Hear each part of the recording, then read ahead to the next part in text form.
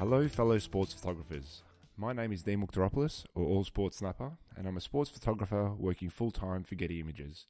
Welcome to the Photography Philosophy Podcast, where I have open discussions with the world's best sports photographers. I hope this will give you a little bit of an insight behind the long lenses from the men and women who fill the back pages, websites, and magazines with amazing sports imagery. My guess is this will be one of many podcasts you listen to, so you know the drill. Get in contact with me via Twitter at AllSportsSnapper or my website allsportsnapper.com with any questions or suggestions. I had planned to put my Dakar podcast together for this episode, but it's taking a little bit longer than I had hoped. So in this 10th episode, I speak to Richard Heathcote, a UK-based Getty Images sports photographer.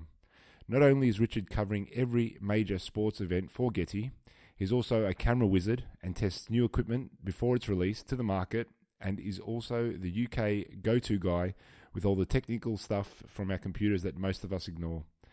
We spoke about shooting golf and working on a picture, shooting the same golf course in different months, which changes the light completely, auto white balance adjustments, the challenges with remotes when working at the London Olympics and the upcoming Rio Games, which has changed quite a lot, and getting a great moment from the Oxford and Cambridge University boat race.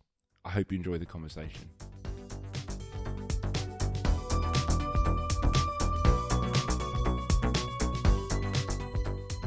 Okay, welcome to Photography Philosophy Podcast. Our next guest is a man, a bit of a renaissance man, I think, when I mention what he has done and what he's doing. But let's start with a bit of an introduction. Richard, can you let us know who you are and where you're from, please? All right, my name's Richard Heathcote. I'm a sports photographer for Getty Images, based in the UK. I live just outside of London, towards Oxford, and I've been shooting sports for Getty Images for over 11 years, and did about sort of 6-7 years at Action Images kind of before that. So coming up to 20 years now, or sort of 18 years since I've been working in the industry. And we can be a bit more specific too, because my listeners are a very, very intelligent bunch. So you're from very close to Watford, is that right? Yes, very close to Watford, mate. Yeah. And you're a Watford football fan as well? Very much so. Very much a Watford football fan, mate.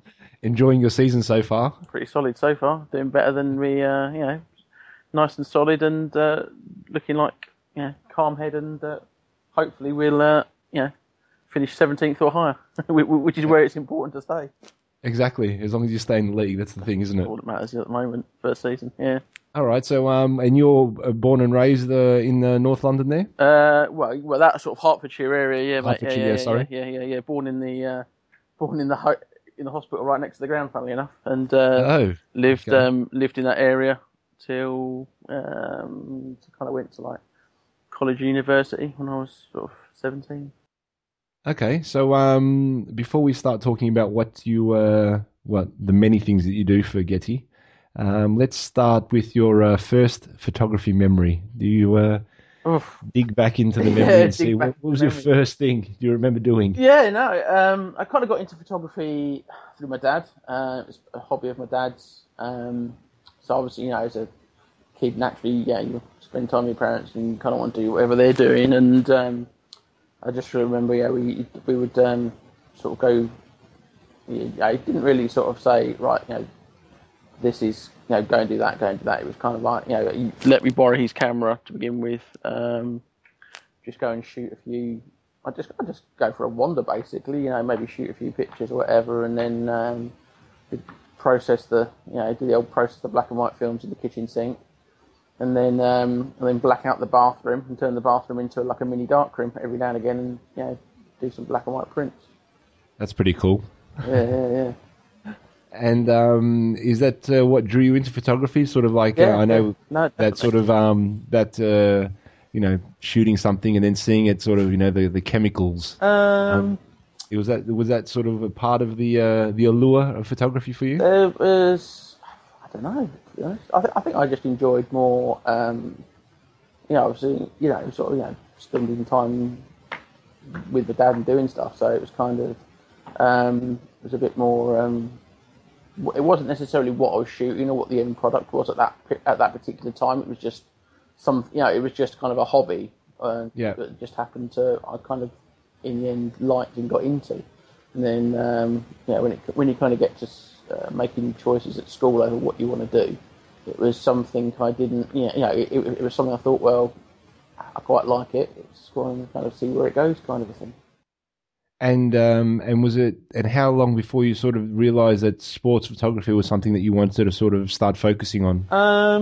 Probably when I did 4 years at sort of college, sort of two at one close to home and two in Reading. And when I was in Reading, there was another student in the year above me, a guy called Stuart Turkington, who I kind of still kind of know. He does a lot of PR and stuff in like that local Reading area. He actually went on work experience with Bob Martin. Oh, okay. And that kind of like, I thought, I quite like that, all the idea of that. And I mean, when I didn't end up going on work experience with Bob or anyone like that, but I kind of also, I kind of quite liked that, so I could just started shooting a few bits and pieces, local sport in like that Reading area whilst I was my last year or two at college, and just kind of it was kind of like a natural. Like a natural kind of career path is what I wanted to do. So you just sort of like, okay, well, let's just go for it. Didn't quite work out like that because obviously, kind of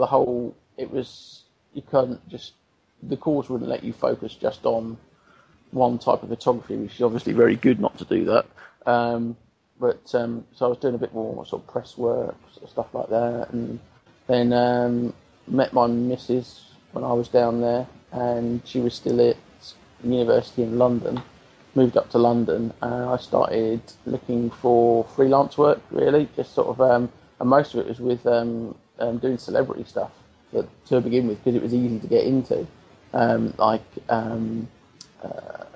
photo calls, film premieres, just little bits and pieces. Whilst I was also doing, some other work just to pay the bills. And saw an opportunity at a picture agency called Action Images. Went to them, had a little sort of job interview with them. Didn't get a job there because they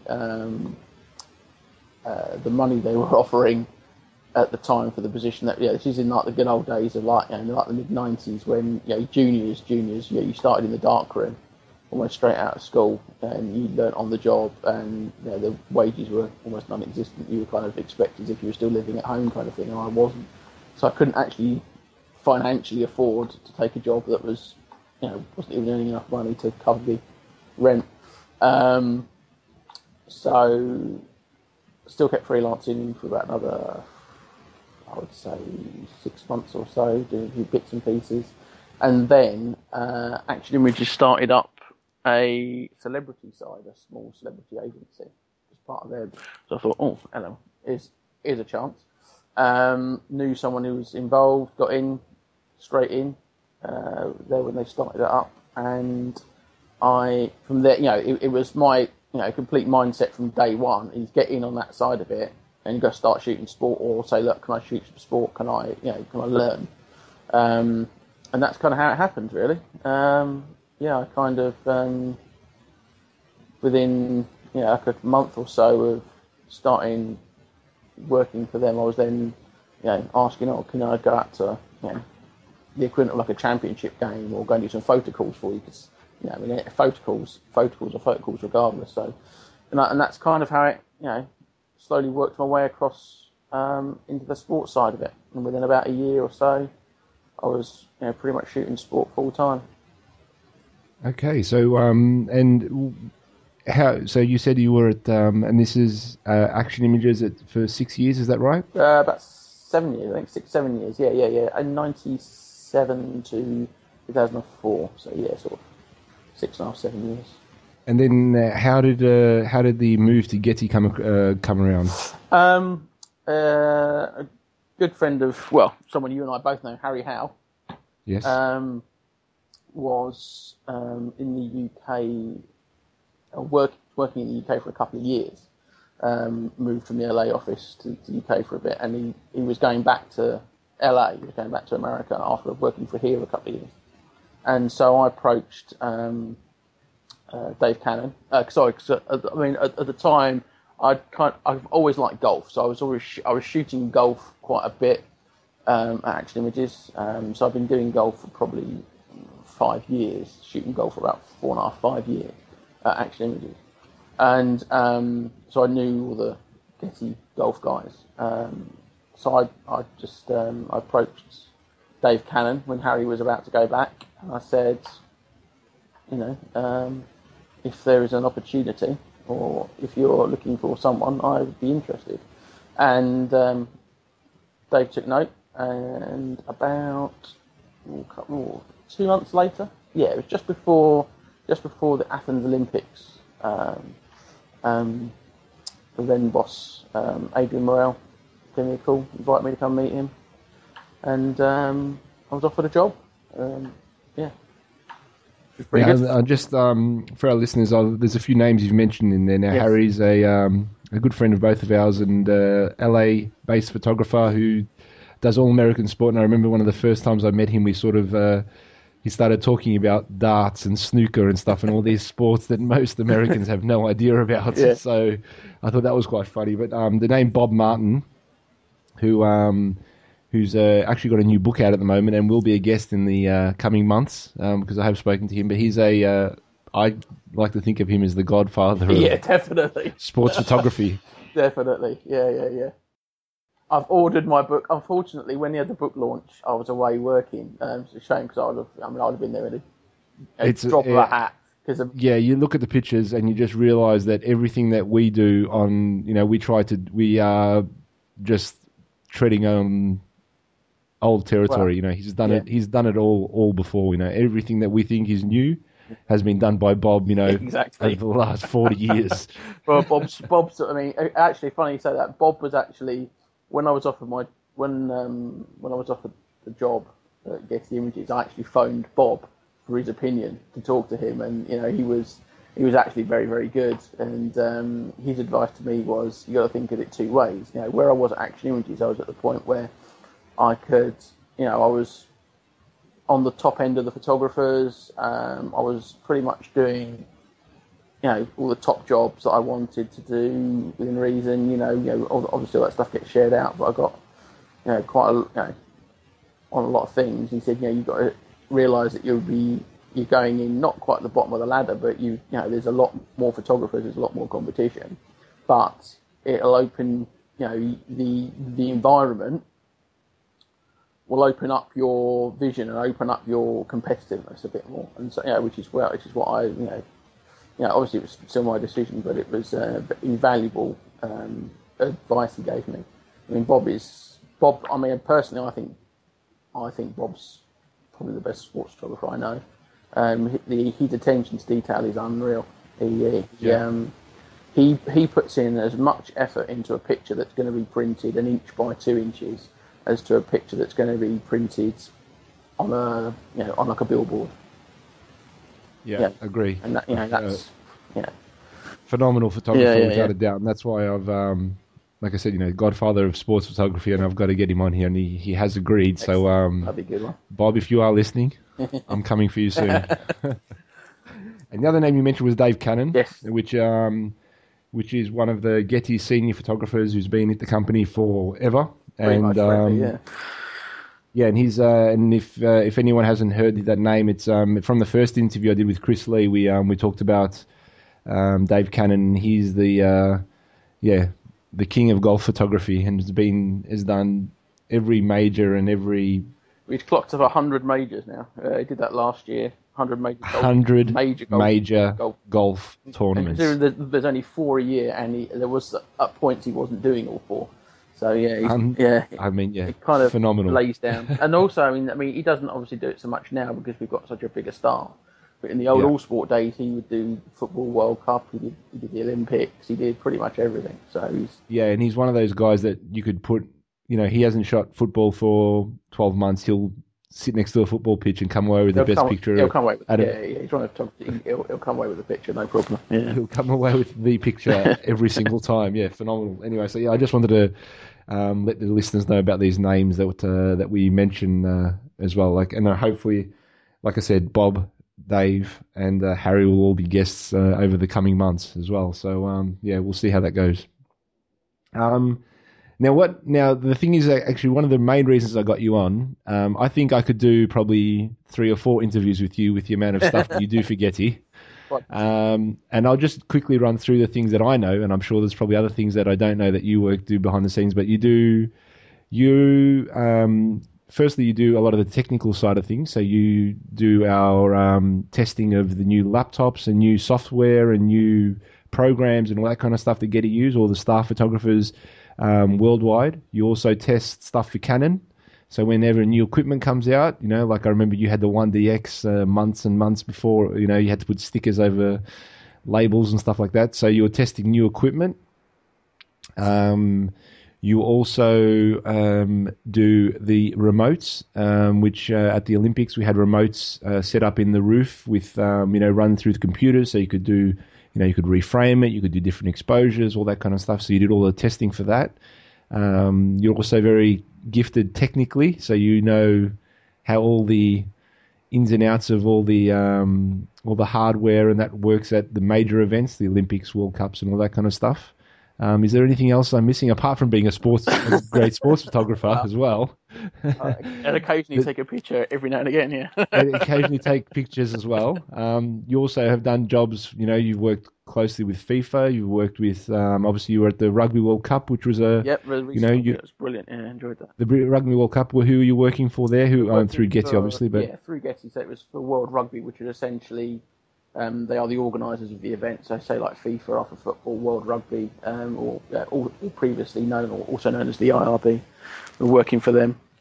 So yeah, you were doing a lot of the behind the scenes stuff, and you had access to positions that no other photographer was allowed to. You also, if anyone was looking at the Getty website over the last few months, you even though I think sometimes your name wasn't on some of the pictures, it just said supplied by World Rugby. Yeah, there's a handout. So an example was we had to do whatever the cultural dances. Cultural dances. We're not allowed to say haka. I say haka because it's only the New Zealand that do haka. Okay, but we are not the haka and the other versions by the other island nations that do a pre-kick-off war dance. So we were, we were shooting those from on the pitch at various angles. So because obviously it's a privileged position, but it's also images that it's got. You don't want that picture to just sit and not get seen. You want to get that out. A deal was done where we supply that image as a handout from that particular photographer. So it might not go out with my name on it. It might just say handout. Just for an example, again, for our listeners, is there's sometimes you have a position where there's only one photographer allowed, and an example, not a sports one, but like for say a trial at a court case in The Hague, the international courts, there's only one photographer allowed into the court system, so then one photographer will get in, do the picture, and then we'll pass it out to everyone. And we'll say the haka because that's the most famous one. No disrespect to our Tongan and Samoan listeners out there. But the haka is the most famous one, the war dance from the New Zealand rugby team. And you were lying down. I was laying down standing in front of it. In front of it. So you had an experience. You felt the full force of the, you're standing next to a cameraman, TV cameraman. Yeah, laying on the floor. Laying on the floor between the two teams. And although it's in a big stadium, so say some of the other cultural dances, the teams were spread out, which was, it doesn't quite work photographically, because if you're laying down on the floor and you're sort of looking flat or looking up, when you've got people at a certain distance, they're quite small, and if they're spread out, it doesn't work so well. But also the sound kind of dissipates, if you know what I mean. For the last Rugby World Cup recently, about a couple of months ago, the All Blacks were in a very tight triangular or diagonal formation, a very triangular formation, very close together. So they were, from corner to corner, they were maybe 20 foot apart, 25 foot apart. So the sound was all together, and because it's the hacker anyway, you get the little goosebumps go a little bit more anyway. But I mean, the sound was directing over the top of my head because I'm laying on the floor to the team that's standing behind me. So it was quite an experience that. And it did make a great picture as well. Made quite a nice picture as well, yeah, which we won't complain about. Now, you cover, like I said, you cover everything. You do swimming and you do everything that Getty does. Yep. Is there a sport that you enjoy shooting the most, or is there? I do like golf, and it's. I love football. Football is fantastic to shoot. It really is. Is nothing quite.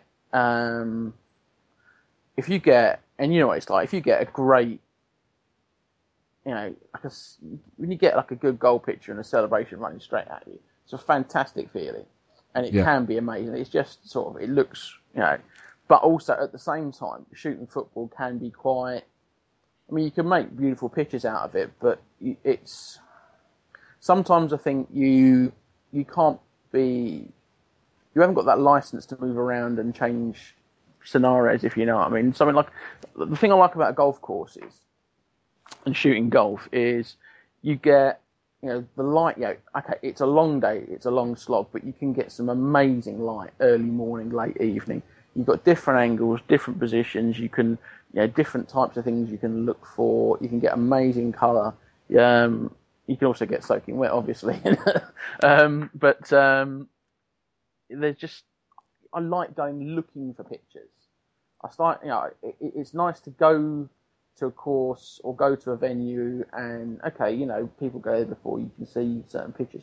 But it's also nice to then go and find something completely different, or to find an angle and think, oh, hang on a minute, that doesn't work now, but it might work in a couple of hours, and go back in those couple of hours and see if it does work.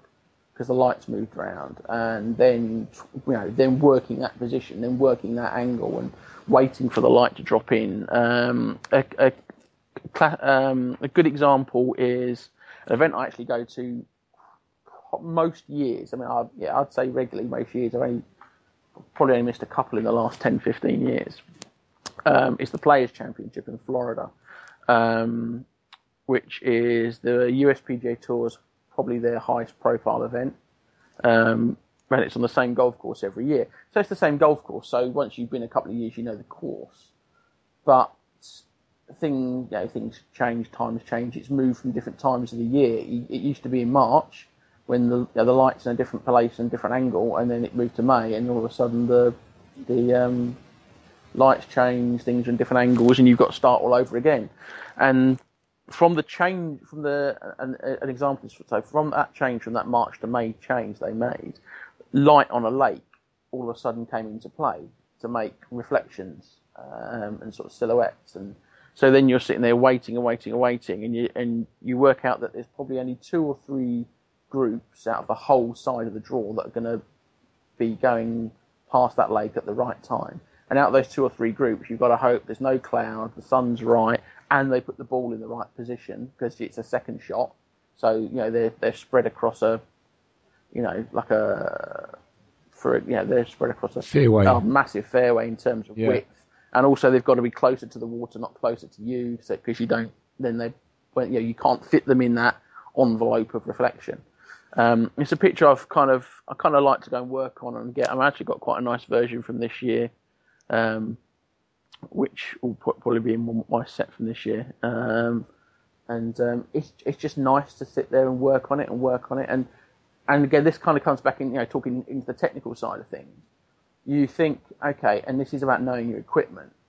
Everyone thinks, okay, well, the exposure's got to be that, it's got to be this, it's got to be that, but people don't think about the color balance sometimes, and a lot of people shoot on auto white balance. Personally, I like to stick to a white balance. So when you look at a set of pictures, it's consistent across the board. Yeah. If you shoot on auto white balance and you're shooting a football match under floodlights, that white balance will change all over the place depending on if you've got someone in a white kit, a red kit. If you've got a black kit, especially referees, all of a sudden if the colour's kind of predominantly black in the frame, your picture all of a sudden goes quite kind of magenta. So it's I like to find a white balance and stick to it. And going back to this picture of the golfer silhouette, it's sunny. Okay, okay, right, it's sunny. So I must have my camera on sunny setting. No, it's sunny, but you're shooting into the lights, and if you shoot that picture sunny into the light, the reflections are going to be quite cold, quite blue, which is what you want. But I want to warm them up a bit, so it looks a bit more, a bit more sunny, a bit more, a bit warmer, a bit more. Yes.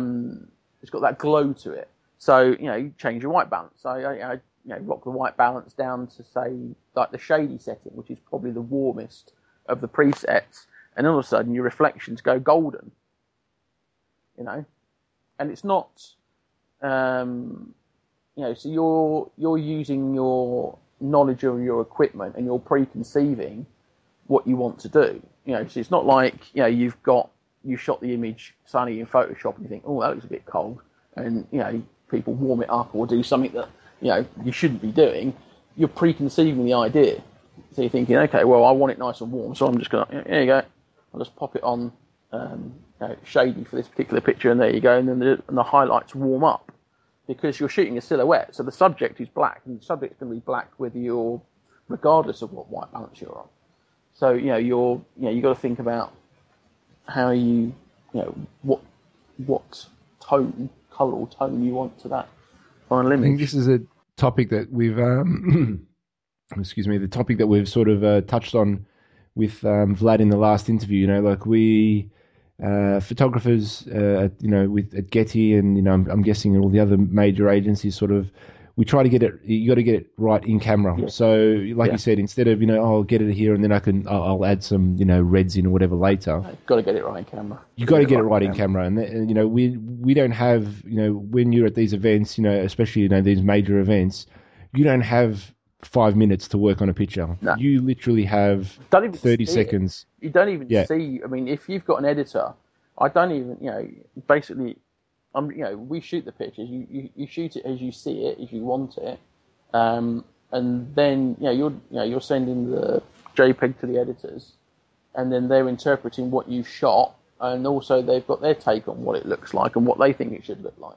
And they're processing. I mean, it's a scary amount of images that they process. If you think, for example, just like a major football, say like an international at Wembley for like an England game, there'd be 3 Getty photographers working Getty editorial. There'd probably be 4 Getty photographers working for the FA. So that's 7 photographers. Those 4 editors, because that's how many we would have at Wembley because of the workload. They're dealing with 7 photographers who are probably shooting somewhere in the region of 500 to 1,500 images each per match, depending on what they're doing and where they are. You haven't got time. You just, you don't, you've got to, you can't spend more than 30 seconds on a picture, really. No, you don't. Yeah, I mean, the editors look at a picture within 2 or 3 seconds have made a decision if that picture is good enough to be edited, and then the editing is literally crop, slight lighting or darkening of a thing. We don't burn in things. No. You don't have that sort of time. No. And then it's caption and send to the client. Yeah. It's literally that quick. So I mean, well, this is the other thing. Let's move a little bit forward then. And can you talk to us about the remote, the setup? And I'm sure that we are doing some remotes, and I'm sure you're involved heavily with Brazil for Rio. Yes. So, do you want me to explain what we did for London? Yeah. We've talked about remotes in previous interviews, but this is not like my sort of basic cable set up to the back of the goal and fire it and then take your card out and download it later and all that kind of stuff. This is a lot more advanced than that. Can you just give us a quick overview of what you're doing and then tell us about the technicalities of this new? More recent acquisition to what we are to the selection of pictures that we're putting on. Yeah, sure. So this goes back to London 2012, And it'd be no surprise to you when I let you know that the photo chief for London 2012 was Bob Martin. So, again, vision, making sure you get the shot and what and how it looks. So, a lot of the, say something like a major event, an Olympics, there are a lot of angles where you put remotes in the roof looking down, straight down onto the subject from above, because it's quite graphic. You get strong, bold colours, you've got logos, and the Olympic rings is such an iconic logo, you want to try and put that in somewhere, and you want to make patterns and shapes. So, normally there's a venue, you might have a catwalk, as long as you know what you're doing up there. You can go and you install a camera, fire up a pocket wizard as if you would do, no different to your goal mouth remote in the back of the football goal. Unfortunately, for London, a lot of the sports you would want to have those angles from were in a venue called XL, and which is essentially a box, an exhibition hall. It has no catwalk. It has quite low ceiling. A couple of other venues, some of these, because some of the venues for London 2012 were temporary. There was no need for a catwalk because basically, you just get riggers to string up truss and hang lights and speakers from that truss in the air, and then it all comes down and gets taken away. Why would you go to the expense of putting in a catwalk in a temporary building? You don't need it. So it was becoming very apparent that to get these iconic images, we would have to install cameras in advance and not see where the sport is. So an example is the basketball. It was a temporary venue, and we had to install cameras 3 weeks before. About 3 weeks before the first basketball match. So there wasn't even a floor down. There was no playing surface, let alone a basket, and the hoop, etc.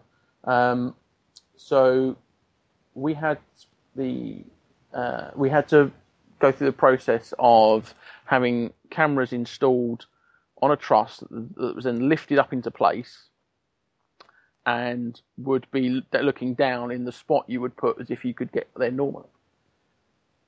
And this kind of threw up, the idea became robotically controlled cameras. So essentially a robotically controlled head that you could attach a camera to. So it's a remote camera that you had the ability to frame, move, and control the camera settings.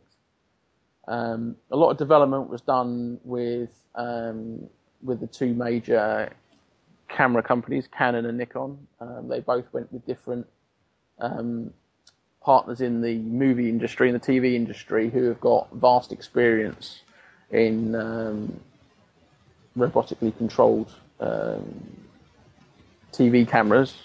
One company does the Canon head that we ended up using. The company they went with, they make something called a cue ball, which is you'll see everywhere. I really mean you'll see everywhere. It literally looks like a big softball size thing, almost like a mini football, and it completely spins around. And it almost looks like a CCTV camera, but it isn't. But you'll see that it's the sort of thing that goes in dressing rooms. It's the sort of thing that goes used heavily on Big Brother. A lot of the cameras on Big Brother are that style, and also it's called the Dean. You'll know what I'm talking about. The old washing machine that trundles up and down the side of the athletics, and sometimes you see on the front of boats. That's a very similar design. The one of the athletics you don't want to get in front of either. Don't want to get in front of. No. If you do, your leg's coming off or whatever. Exactly. So that was their kind of background, and the company that Nikon used were in Hollywood style motion control. So they design heads that make lots of repeat movements and things like that. So you can program things and you can preset movements. So anyway, we had 10 of these robotically controlled heads installed across the games. We made the decision where we wanted them, where we thought they would make pictures.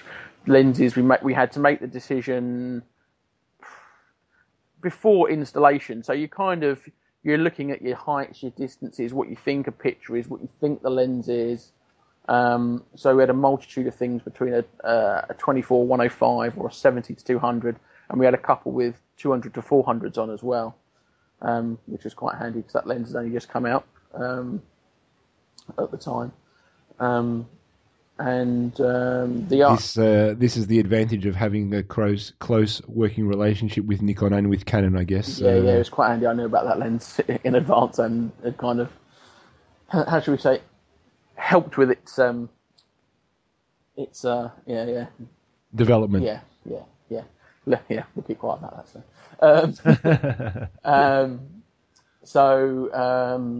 Sorry, I'm kind of blathering. No. So we're these cameras, we're working out what the pictures are. So for basketball, you want to go over a net, fine, that's easy, that's straightforward. But when it came to installation, we've got this big robotic head, which is essentially, once you've got the camera on it and the control box, which we had to almost design to house all the bits to control it. By the time you've put that on, you're talking about somewhere between 15 to 20 kilos. And that's then got to be clamped onto a swinging, moving truss. That's then got to be strapped down so it doesn't swing, because these heads turn round. You've got a couple of axis, tilt, spin, so you can frame up. Within the basketball one is a bit boring, but it's the quite most interesting installation because we're standing there and we've got a complete concrete floor, no. There's some stands in, but there's no, like I say, there's no playing surface or anything like that. So we've got the plan, the drawn plan for where everything should be going, and we've got like big tape measures, and we're marking out where we think the court is, and we're marking out. Well, hang on a minute. Well, the net should be this distance from that line, etc., etc. Marking that on the floor and working out where we want to hang the truss. So the truss goes in. We put our cameras on it, and I mean, a truss can be 2 meters. So, if you put your camera too far back, all of a sudden you aren't looking over the board, and part of the net is obscured. But you can't, when you're trying to put 2 or 3 robotic cameras on a truss, because obviously we weren't the only people doing this. You've got to you can't all wedge up one end because then the truss is going to tip and be off balance. So you kind of have to make an educated guess in the end and think, no, I think that's the right spot. I'll take that. That's my spot. So boom, boom, boom, boom.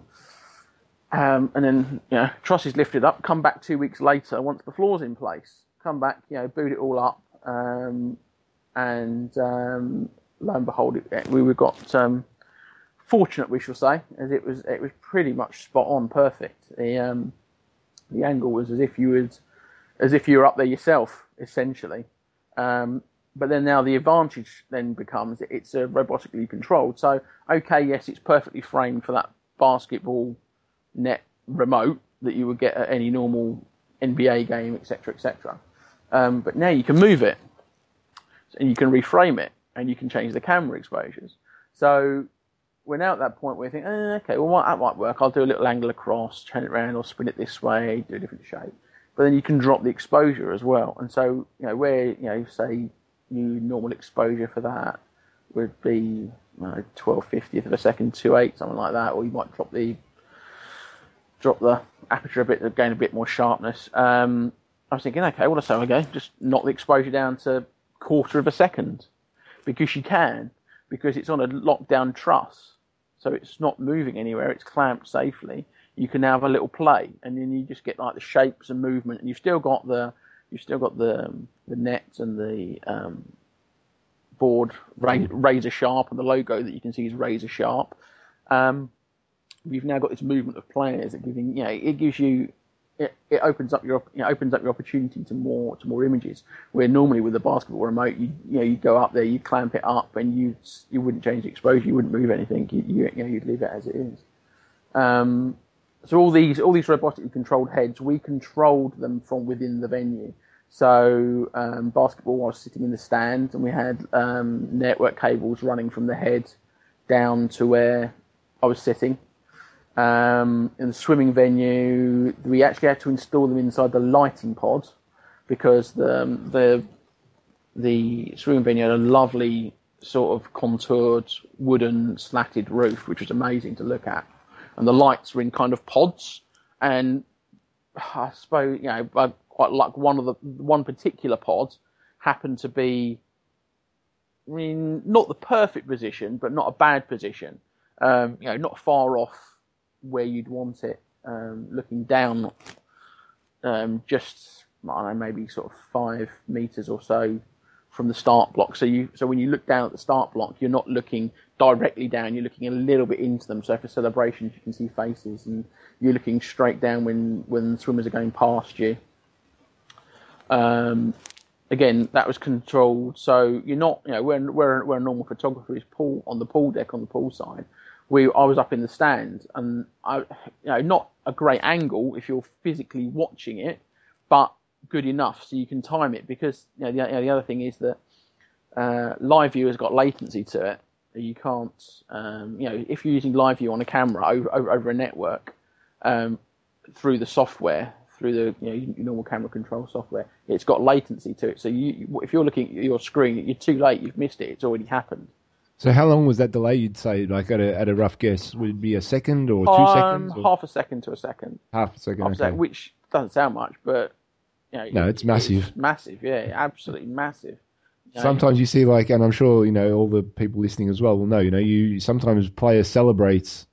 He'll just give a quick punch of the fist, or she will give a big, punch of the fist, a quick scream, and that's when you see it on TV, it's over within a flash. I mean, so if you don't have that, if you can't react quickly, you've missed it. And to have that little, even half a second delay, that takes an extra bit of skill and an ability to sort of preempt that, doesn't it? Yeah, it does. Yeah. And was it you? And let's just another thing we'll just make clear. There's two things I just want to mention. When you say there was other people up there, we had, let's see, AFP, Reuters, Getty Images. AFP, Reuters, Getty, Sports Illustrated put heads up. Was EPA out there? I think they may have done 1 or 2, but not okay. So these are the other really major. Yeah, I mean, it was purposely restricted to the major agencies plus Sports Illustrated for 2 reasons, really. The first being space, and the fact that it's there's the IOPP pool to the Olympics, which is essentially the major agencies. So it was opened up to all the major agencies if they wanted to participate, which is about 6. Of those that wanted to do it, you've then got to think of the financial outlay for this. It's not cheap. I mean, I'll give you a ballpark figure. We did 10 heads for London 2012. The financial outlay on that, forgetting manpower, because obviously we're paid already, but just like the technological outlay on that, was somewhere in the region of 70 to 100,000 pounds. Okay, so we're talking serious money. That's not then you've got all the equipment. That's not including the camera equipment. Yeah, exactly. That's just the heads. Then you've got the cameras, and you're talking 200 to 400, not cheap. 7200. You're talking 1DXs or 1DX. Which are again, back then they were all brand new as well. Like they had just come out for the Olympics, pretty much. Yeah. So you're talking serious amounts of cash when you talk about that kind of outlay in the 10 venues. And the other thing which I'll have to mention is that if you were to just open up to everybody, then the IOC or the Olympic Committee and that, they think, okay, how are we going to get the best coverage? So obviously the big agencies have the most distribution channels. So if you give it to a freelancer who might do the same or get great pictures as well, he or she would have a very limited distribution. But someone like Reuters, AFP, Getty Images, they have their pictures will get seen more. It's as simple as that. So that's why these agencies get preference over the smaller agencies or the single woman or man working as a freelance photographer. So that's the main reason why they get that access, pretty much, isn't it? Yeah. And also, I mean, financially as well, it's an unbelievable financial outlay. Maybe that's what a lot of people maybe don't appreciate. I know there's a lot of people, the big agencies, but maybe some people they just don't see the financial outlay involved in running operations of that size. I mean, it's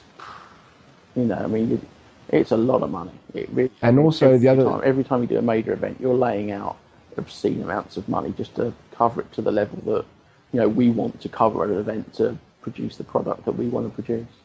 And that's the other thing I wanted to mention as well is that this was not just something that every photographer was using either. So there was yourself and Ian Walton. Is that right? There was four of us. Myself, Ian Walton, Rob, Chris McGrath. Chris McGrath and Rob Carr. Rob Carr. Okay, so we had an Aussie, an Irishman, an American, and an Englishman, and they don't walk into a bar. Sorry, believe me, we walked into a bar every night. Walk into a bar. Believe me, the frustration. That's the other thing. The frustration involved is unreal. This is so we've got the cameras set across the venue, and you think you can control it. Because it moves, you think, oh, that's brilliant, I'll be able to follow the action, or brilliant, I'll be able to do this, I'll move this around.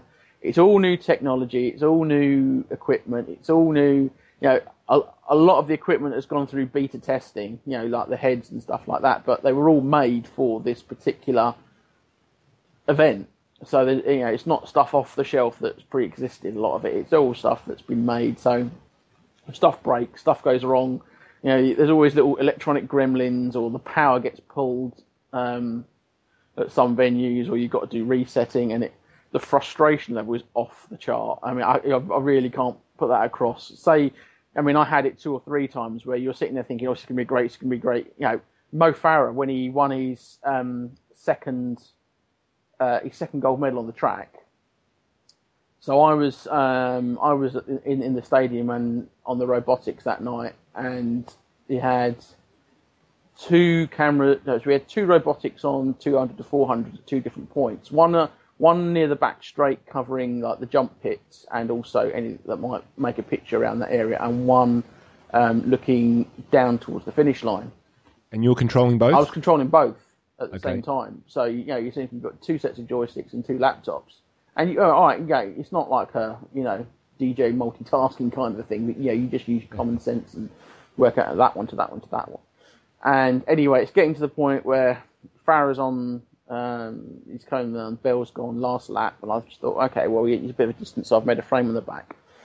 And I've knocked the camera that I had looking on the finish line, and it's like, oh, God, what's going on? Oh, I need to move that. And then all of a sudden, the network slows down, the camera's not, like the joystick's not it's not responding as it should do. And I'm just like, stress levels go through the roof, and you just think, move, and there's obviously a few rather choice words used at quite a loud volume. This is a PG show, please. This is a PG show. And it just all of a sudden it became, again, because you're on, you're using live view to frame it, but also the laptop and the camera downloading, so that's using the network at the same time. There's a little, it's just. Frustrating when it's not responding as quickly as it's not responding as quickly as if you were up there, because obviously it's not going to. But anyway, I got it in position and managed to get a frame of Farah celebrating over the line, and it's just like it's just the tension disperses and it's all right. But it's not all the robotic heads and be able to put cameras in places like this is fantastic, but it doesn't replace the man on the roof. It doesn't replace a photographer.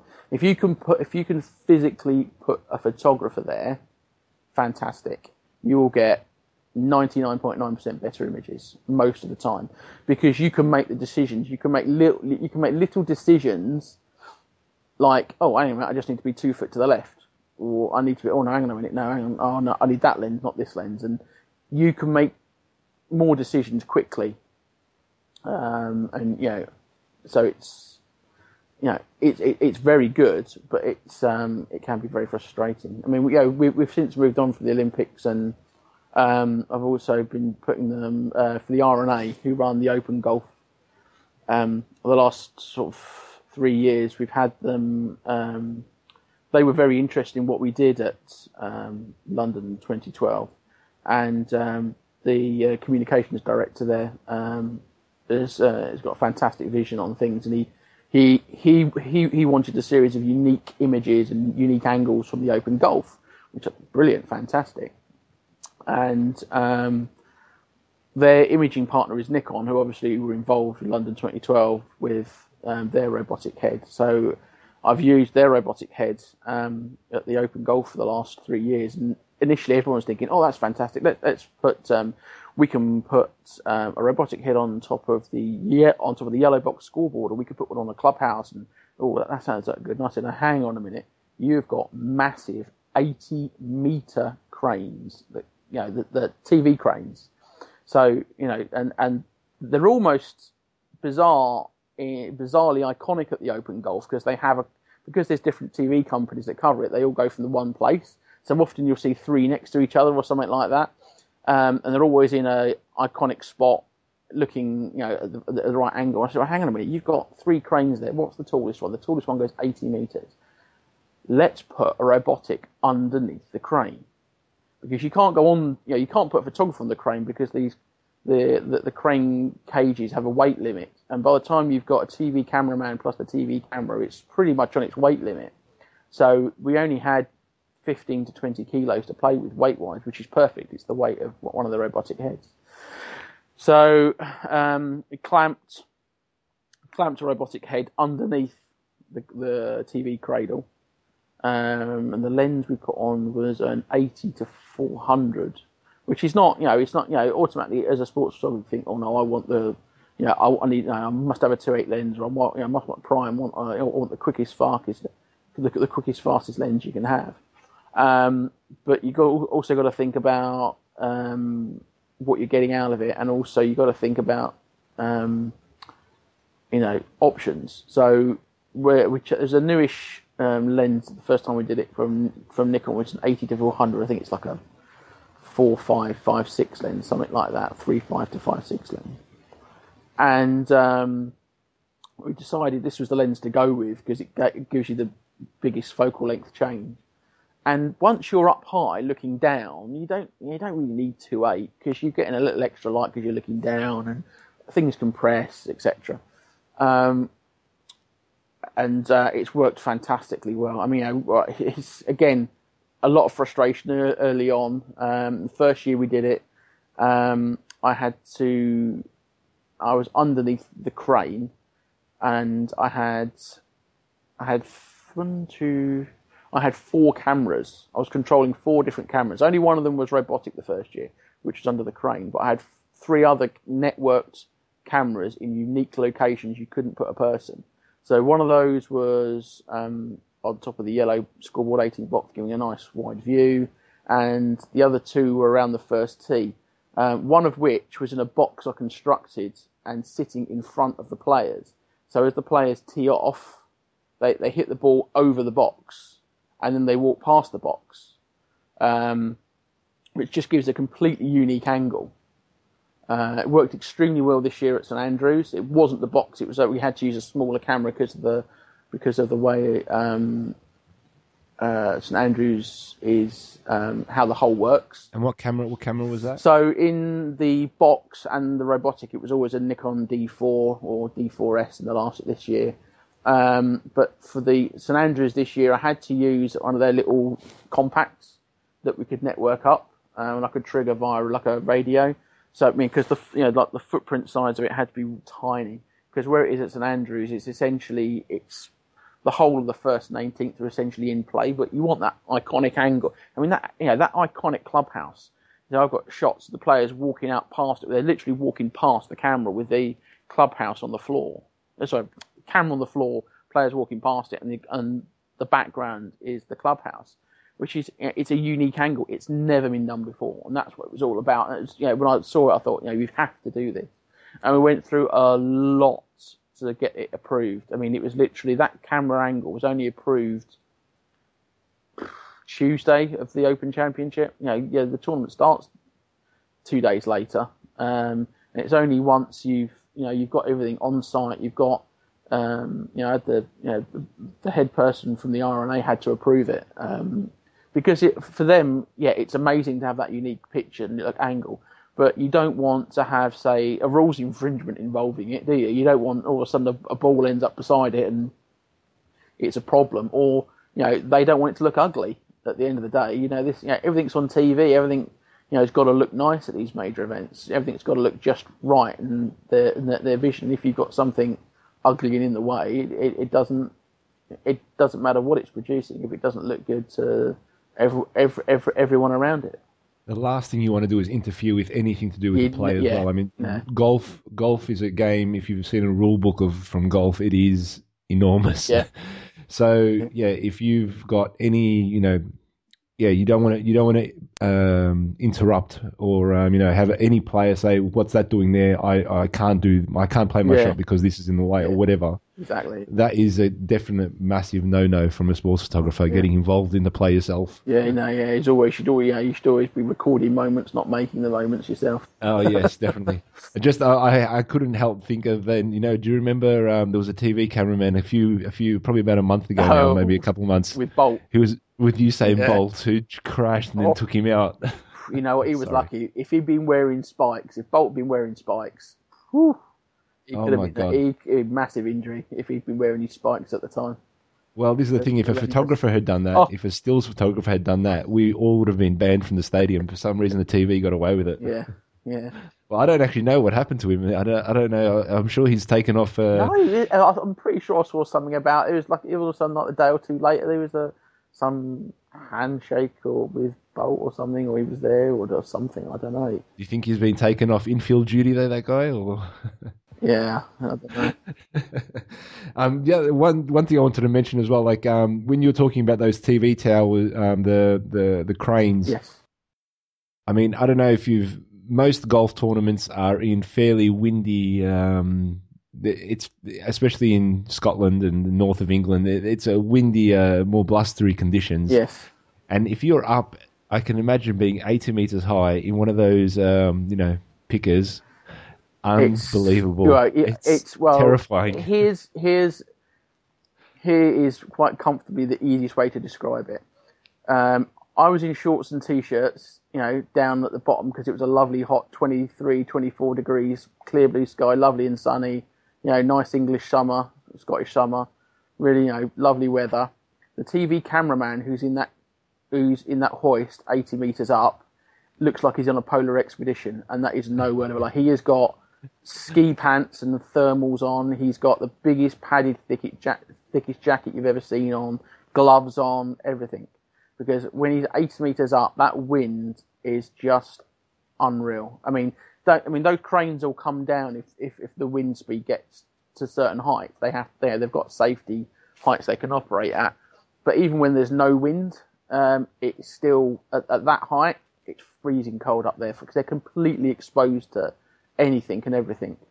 I know when I work at golf tournaments and it's pouring rain and I'm lying down in some bushes or something to get some sort of angle and then I think, oh, this is terrible. But then I look up and I see the guy in that booth and I think, you know what, it could be worse. It could be worse. Yeah, 4-hour stint up there.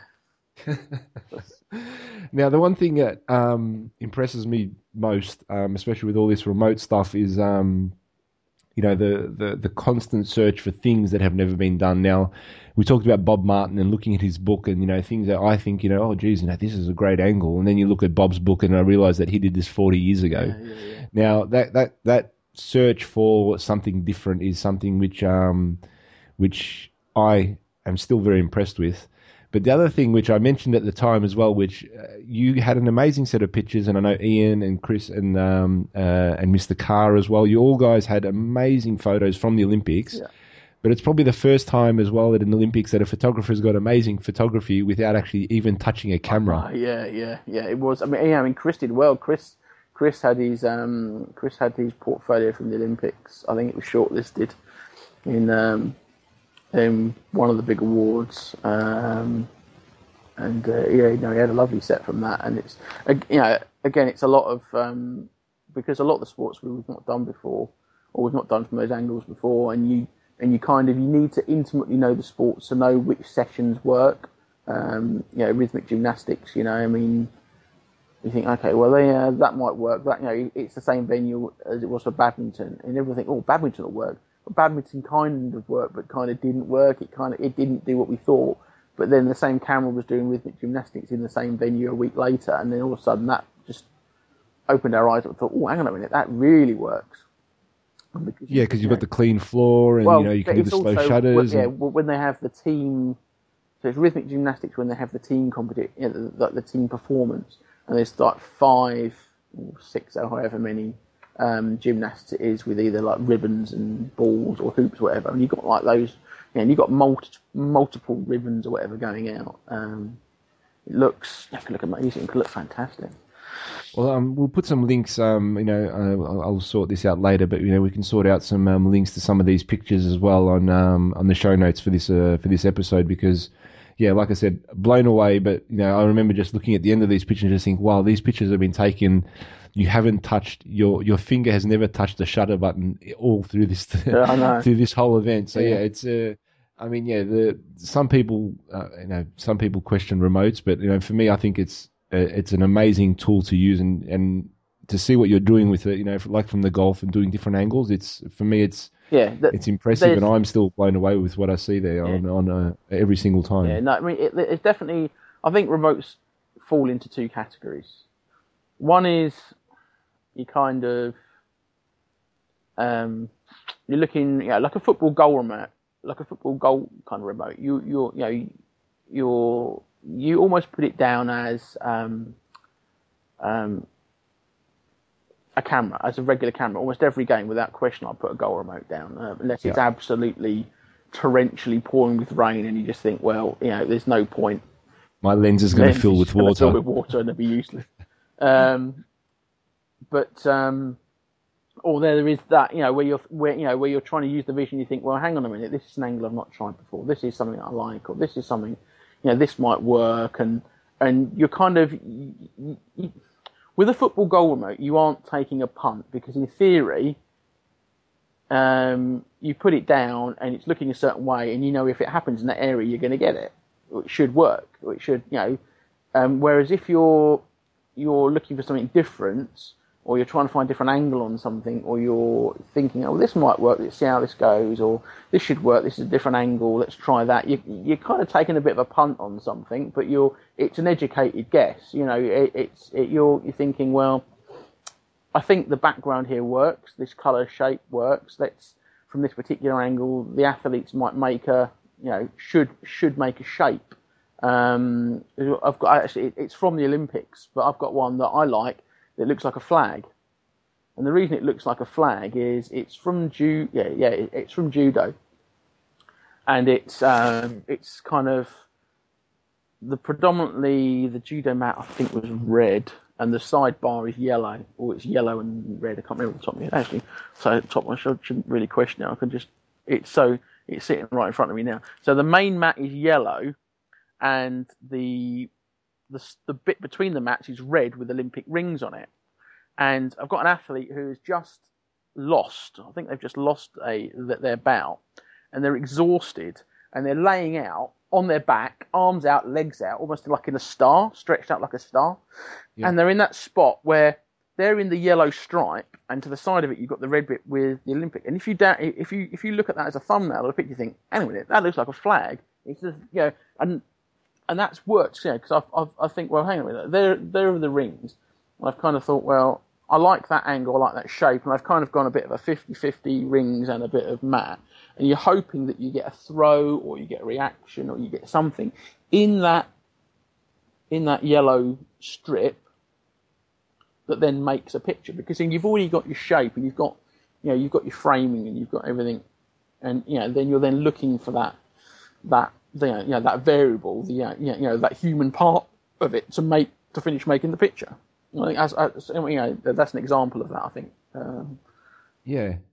I mean, I had to do that. Well, just briefly. I mean, this is your interview, but I'll just say quickly. Like at the Olympics, I was fortunate enough to work with Panasonic at the time, so I had to do a lot of that pre-guessing stuff as well, because the Panasonics were, it's not a top of the range Canon or Nikon, so you don't have that that focus. It didn't have that sort of so you had to do a lot of pre-focusing stuff, and there was a lot of focus the rings, and when they come around the corner at the athletics, and then I'll say, okay, well, as soon as they hit that corner, that's where I'll take the picture. So there's a lot of that, and that does come with experience. Now, just to go back on to what you were saying before about the rhythmic gymnastics, if you do the rehearsals and that kind of stuff, you also, or the qualifying, you do get an idea of what team or what individual performer will do, what they'll do. Yeah. So you do have an idea of that. Did you have that luxury, or was it mostly going there for the finals and just go for the gold medal?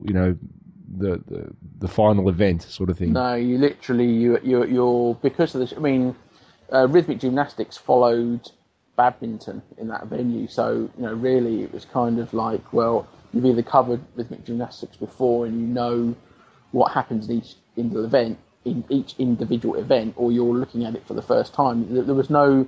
Once we got going, because we had 10 cameras and 4 of us operating, then we had to really look at the schedule.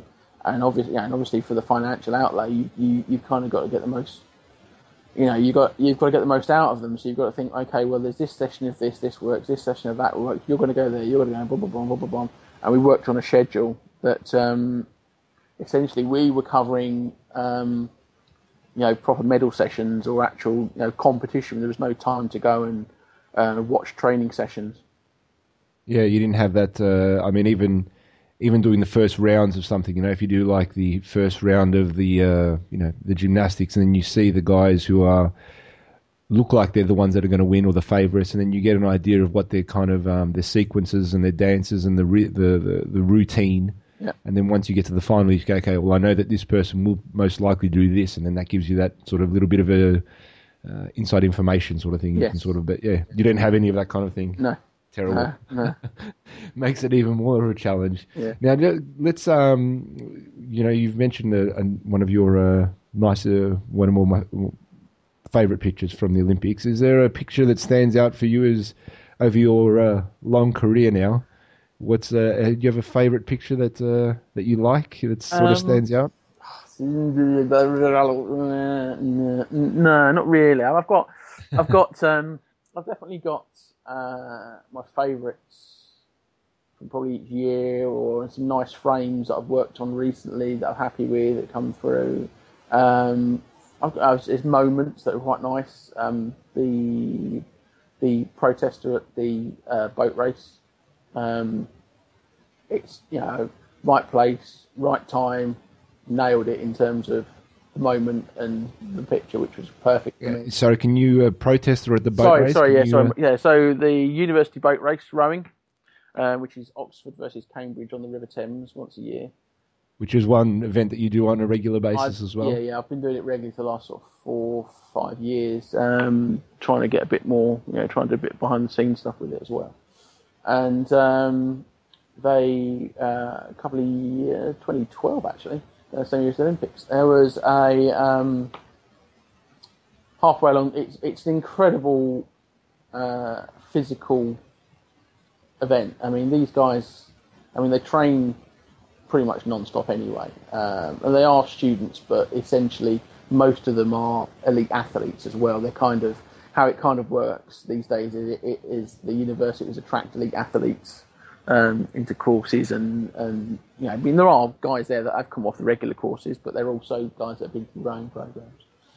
Anyway, so the race is over like 4 and a bit miles, and it takes 20 minutes. So you can imagine how fast they're rowing and how much physical exertion is going into this.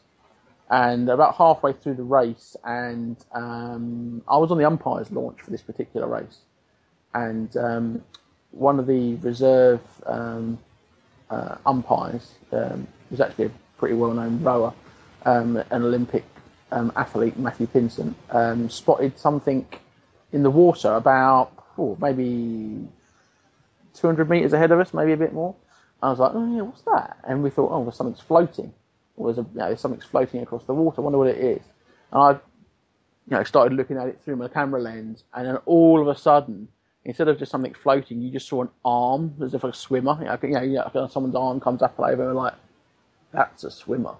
And it's like, hang on a minute, what's going on here? And then this protester, basically wanted to stop the race, and he swam out to the channel where the boats are coming through, and or like the racing line. But the athletes are in the heat of a race. They're not listening to what's going on. They're rowing hard, listening to their cocks telling them go, go, go, go, go. The rowers can see the umpire. They can't see the protester. The cocks can't see the protester because they can only see their rowers in front of them. They can't. They can see in the middle distance around the boat, but they can't see exactly what's there all of a sudden. And the umpire stops the race or holds up a red flag, but no, the rowers don't see that straight away, so they're going and going and going. And this guy was so lucky. I mean, he was very lucky he wasn't killed, and that's no exaggeration. Because if he'd been clipped by the boat or been clipped by any of the oars, it would have knocked him unconscious or killed him instantly. In the Thames as well, which is not exactly... Thames, which is a tidal river, which is notorious. Even if he'd been clipped and knocked unconscious, he could have gone down and under and got caught on a tide or something and not physically come back up again, if you know what I mean. He could have, so he got in the way of the Oxford boat and kind of dipped down under the oars as they came at him. And I've got a sequence where you can see him all of a sudden just before the oars dipping down, and his head popped back up straight away after the last oar had gone across. And I was right place, right time, and captured the moment. And it's a very nice frame. But I mean, I wouldn't necessarily call it my favourite picture, or it's just you're very something happened, something very important happened in front of you, and you nailed it. You got the most. It's no different to say like a World Cup final goal, something like that. So it's nice to get to have that. Yeah, it's it was a moment picture. It's a moment picture. Yeah. It's a moment picture.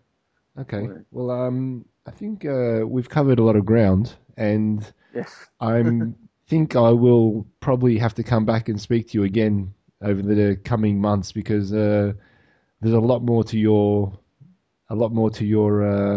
arsenal, or your there's a lot more to Richard Heathcote than we've talked about today. But obviously we've focused a lot more on the robotics, which again is for me fascinating. And I'm guessing you're heavily involved in the setups for Brazil. Sort of initially, we're at a point where we've got to sort budgets and look at what's happening, and hopefully they get some stadiums finished in time. Yeah, I think. But again, Rio's got a lot of. It's got a venue called Rio Centro, which actually I think we're the editing team work for the World Cup. That's against a very similar to XL, very similar sports in there, very similar situation. No catwalk, low ceiling-ish. So we're at that very similar point where we'll be the robotically controlled cameras is not going away, because it's great because we can put cameras in unique angles, but also what it does is when you offer it to organisers, they like, okay, that's great, we can put that up there. They don't have to worry so much about people walking around catwalks and things, people that aren't trained, because you've got to be properly trained in all the health and safety courses and certificates, and you've got to know what you're doing, because you're working at height, you've got to wear a harness when you install these things. You're hanging 20 kilos of very heavy camera equipment above athletes and spectators. You've got to know what you do when it comes to securing it and making sure that everything is not going to fall down. Well, I mean, a couple of years ago, I remember hearing or speaking to one of our colleagues at the Australian Open. A lot of photographers are allowed in the catwalk up there, and one of the photographers had dropped one of the 1-4 converters. So a 1-4 converter is if anyone doesn't know, it's just like it's a little extension that you can put onto your lens, so your 400 mil becomes a 540 mil or something. Like it's one of those little. It just adds a little bit of distance. You lose a stop of light, but it gives you that little bit of extra reach for your lens. And some photographer had dropped it from the catwalk and it hit a spectator on the shoulder. Now, if that thing, which is not light, is dropped from a great distance and lands on somebody's head, it could cause a very, very serious injury or kill somebody. It could kill them. So metal and glass. these having photographers walking catwalks during events, with lens hoods and, changing lenses and, all this kind of stuff, even dropping your keys from any sort of great height is going to cause serious damage. So I'm guessing the venues and the organisers of the event must, they'd rather have, they know that it's up there, they're secured with cables and, you've got all your mountain climbing harness style stuff attaching these things to the roof is a much safer prospect for everybody involved. And like you said, it gives your, again, you don't have that freedom. And, when you were talking about that as well, obviously a person can do something better. I was thinking like, my geek in me, like the Mars rover. Yeah. A person can do what the Mars rover does, in a week is 6 months work for the rover. But again, it's just not feasible to have a person on Mars. So it's the same sort of, it's the same thing for the remotes. But look, Richard, I want to wrap it up, and I know there's, again, like I said, there's a lot of stuff that we haven't talked about, but we've gone over the hour mark, which I'm sort of trying to keep it to, but we'll come back and we'll speak again. Yeah. And maybe if hopefully I'll be at the Olympics. If not, then I'll do an interview when you get back from Rio, and we can run through the trials and tribulations from Rio 2016. Yeah, no, that'd be fantastic. Are we expecting the same sort of thing as well? Is it going to be like the Fall Guys, and is it, or you upping the team or downsizing the team? Or we're still sort of all in discussion at the moment. A bit all in discussion. We haven't made our final decisions on how we're going to do it. I think we might. It'll be very similar, but we might make a few changes to how some of them work. So we're going to sort of see we're kind of at that point in the next sort of month or so where we make our final decision on what we do. Has the software changed at all, or is that changed much over the last 4 years or 3 and a bit years since the London? Yes, very much so. Everything's changed. It's a natural, because again, I don't want to wrap this up, but quickly, it's kind of because it was quite new and quite we were almost troubleshooting and finding issues, and so every time we were finding a problem, we're handing our experience and things back to the developers and saying, look, we'd like this, we'd like that. It could be good if we could do this. We wanted to do this. We want to do that, and then that goes forward to what they put into new products, and how new products work and how the software, how the cameras work and kind of relate to what we want to do. You're a very influential man in the sports photography world, then, aren't you, Richard? You're just sort of, the software, I'm not sure about equipment. That. I'm not sure about that. I just let everyone know how it seems to work for me. So. Well, that's obviously your opinion is valued as well. Like I said, testing equipment for Canon is it's no small feat, is it? And I'm sure you're the envy of many of our listeners as well, knowing that you can get some equipment that no one else has got. I think it's one of the things that the big manufacturers have come to in the last few years. They've come to realise that it's kind of like getting the feedback from a wide, because it's not just me in our company. It's other, there's a few of us, and it's other companies, other major agencies as well do the same. Getting our feedback, only helps their products get better, which in turn only helps us because it's doing what we want it to do. So it's one of those. It's kind of expanding that test bed to improve a product. All right, well, Richard, let's wrap it up again. Cheers, Dean. Appreciate your time. No, you're welcome. And we'll speak soon. Thank you very much, Richard. We'll speak. Take care. Cheers, mate. You too. Speak soon.